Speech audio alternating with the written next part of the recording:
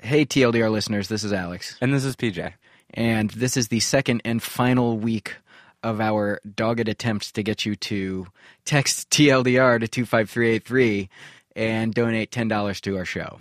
Yeah, last week we asked, and we got an amazing response from people, but also a lot of people wrote to us to say that we didn't mention the actual number that you have to text, which is 25383. And that you have to text TLDR.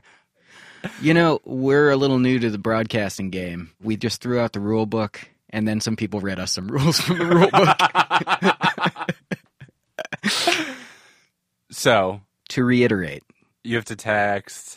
PJ doesn't. PJ has made it his mission not to remember this number.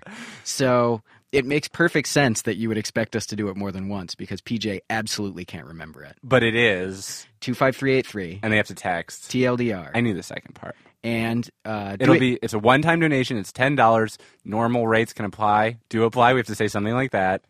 And also, just like it has been so nice seeing that people are supporting it and getting people's messages about it. It's I don't know. We're really grateful that we get to do this, and thank you, really. PJ's a lot better at being sort of sincere and unguarded on the radio, but I just take it on faith that I totally agree with him. And when I sound like I'm being sarcastic, I'm actually being sincere. What about when you sound like you're being sincere? Then I'm probably lying to you. The charges will appear on your phone bill, and standard text messaging rates will apply. So text TLDR to 25383 to make a $10 donation to support TLDR.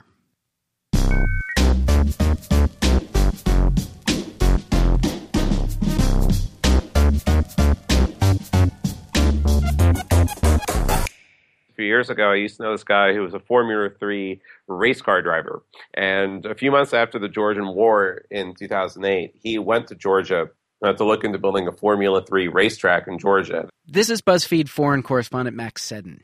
He says his race car driving friend ended up being very impressed by Georgia. Again, this was in 2008. So his friend did what Russian people did in 2008. He wrote a missive about it on his LiveJournal. I was in Georgia, and now I see why Putin hates it so much. This is what Russia could be like, all this modernization, all this nice stuff. And all of a sudden, his blog gets completely inundated without any warning by these angry pro-Kremlin commentators who say, oh, if you like Georgia so much, why don't you live there? He got so many hits that his tiny little personal blog that he only wrote for his friends to read became one of the top 10 most read things in Russia.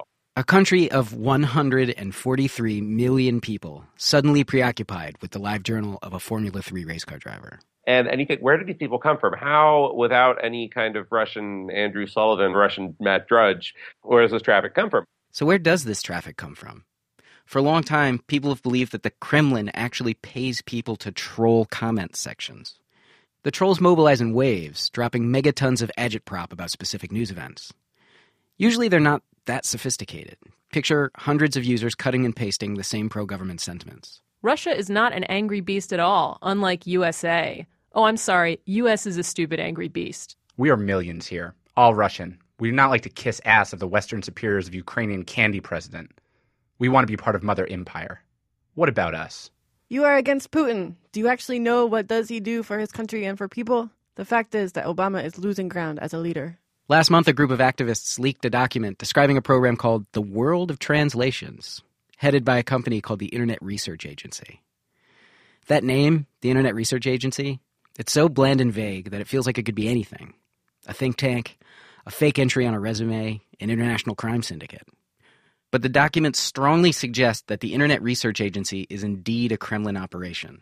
Somewhere outside of St. Petersburg, there's at least one building full of people whose job is to write angry comments on the internet for the government. So if you were a troll working for the Internet Research Agency, your job was to post at least 50 comments a day on news articles, maintain 6 Facebook accounts, so publish at least 3 posts a day, 500 subscribers on Facebook. There were similar targets to Twitter where they were managing 10 different accounts and tweeting about 50 times a day. The main account on Twitter got about 3,300 followers. It was called Ass. The handle was I_am_ass_.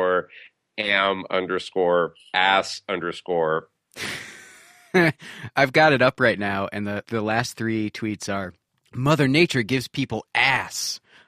Ooh, I'm farting, and then one that just says, wanna fart, with exclamation points, and then the hashtag fartsmart.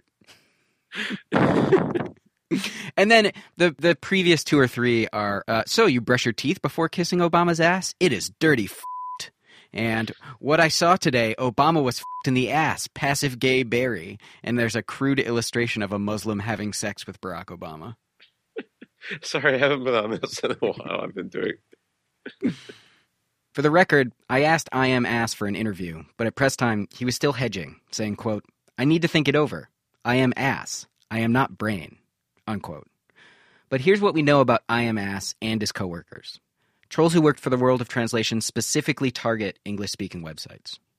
They praise Putin and attack Nobama in the comments of U.S. conservative sites like The Blaze and WorldNet Daily.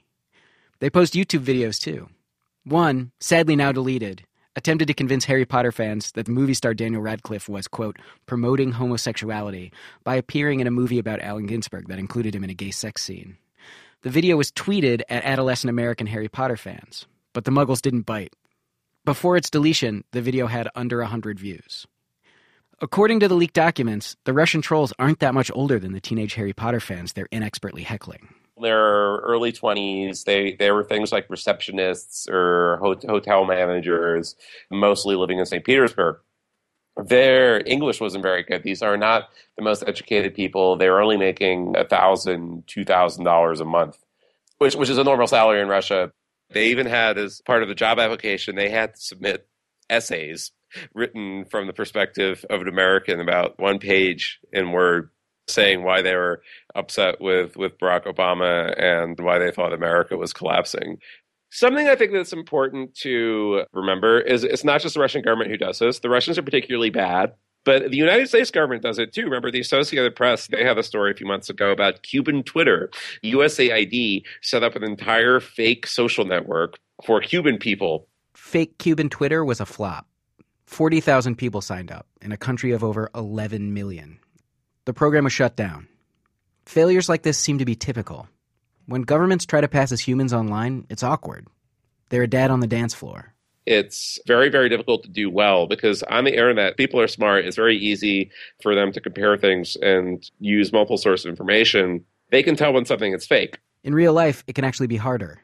In his time covering Russia, Max has seen a lot of real-life fakery succeed. There is a Russian word that I like a lot, masovka, which is when you have a fake protest, which is when people are paid to protest. When Putin was running for re-election 2 years ago, they had 70,000 people in the Olympic Stadium in Moscow, and many of them had been paid to go there. And so he had this kind of giant rally that wasn't even necessarily a rally. And you go to a lot of these events, and it is like the in-person equivalent of reading these comments. They just don't feel genuine. It's just kind of eerie and quiet. People are holding strange signs that don't make any sense. There's just this kind of uneasy feeling that something is not right.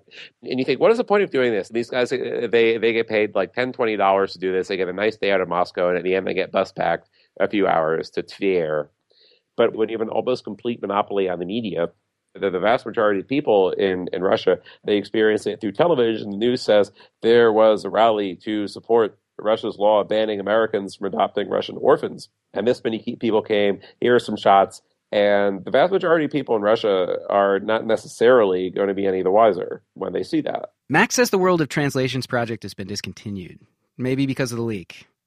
It's hard to say because the folks involved still deny it ever existed in the first place. But the next time you find yourself unwittingly wandering down one of the internet's blind alleys and something doesn't quite feel right, look around you. Take stock of people's behavior. You might just be in the middle of an internet masovka.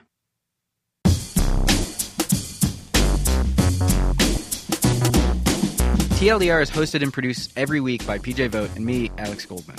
Our executive producer is Kat Rogers. Our engineer is Jen Munson. Our theme song is by Breakmaster Cylinder, whose music is insane. Check him out on SoundCloud. Our intern is Ethan Scheel, who seems to know about everything on the internet a half hour before I do. If you like the show, please subscribe on iTunes. You can check out our blog at tldr.onthemedia.org. We tweet at agoldmund, PJ Vogt, and TLDR, and we are TLDR.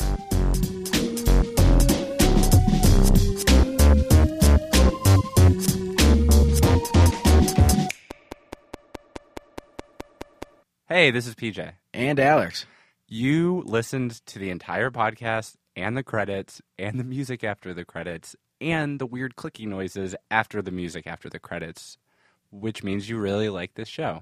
So we're going to ask you one more time, and this is it for quite a while, to text TLDR to 25383 to make a $10 donation in support of the show.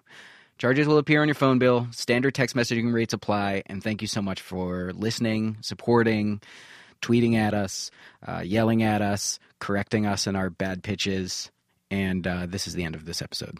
Yes, stop listening.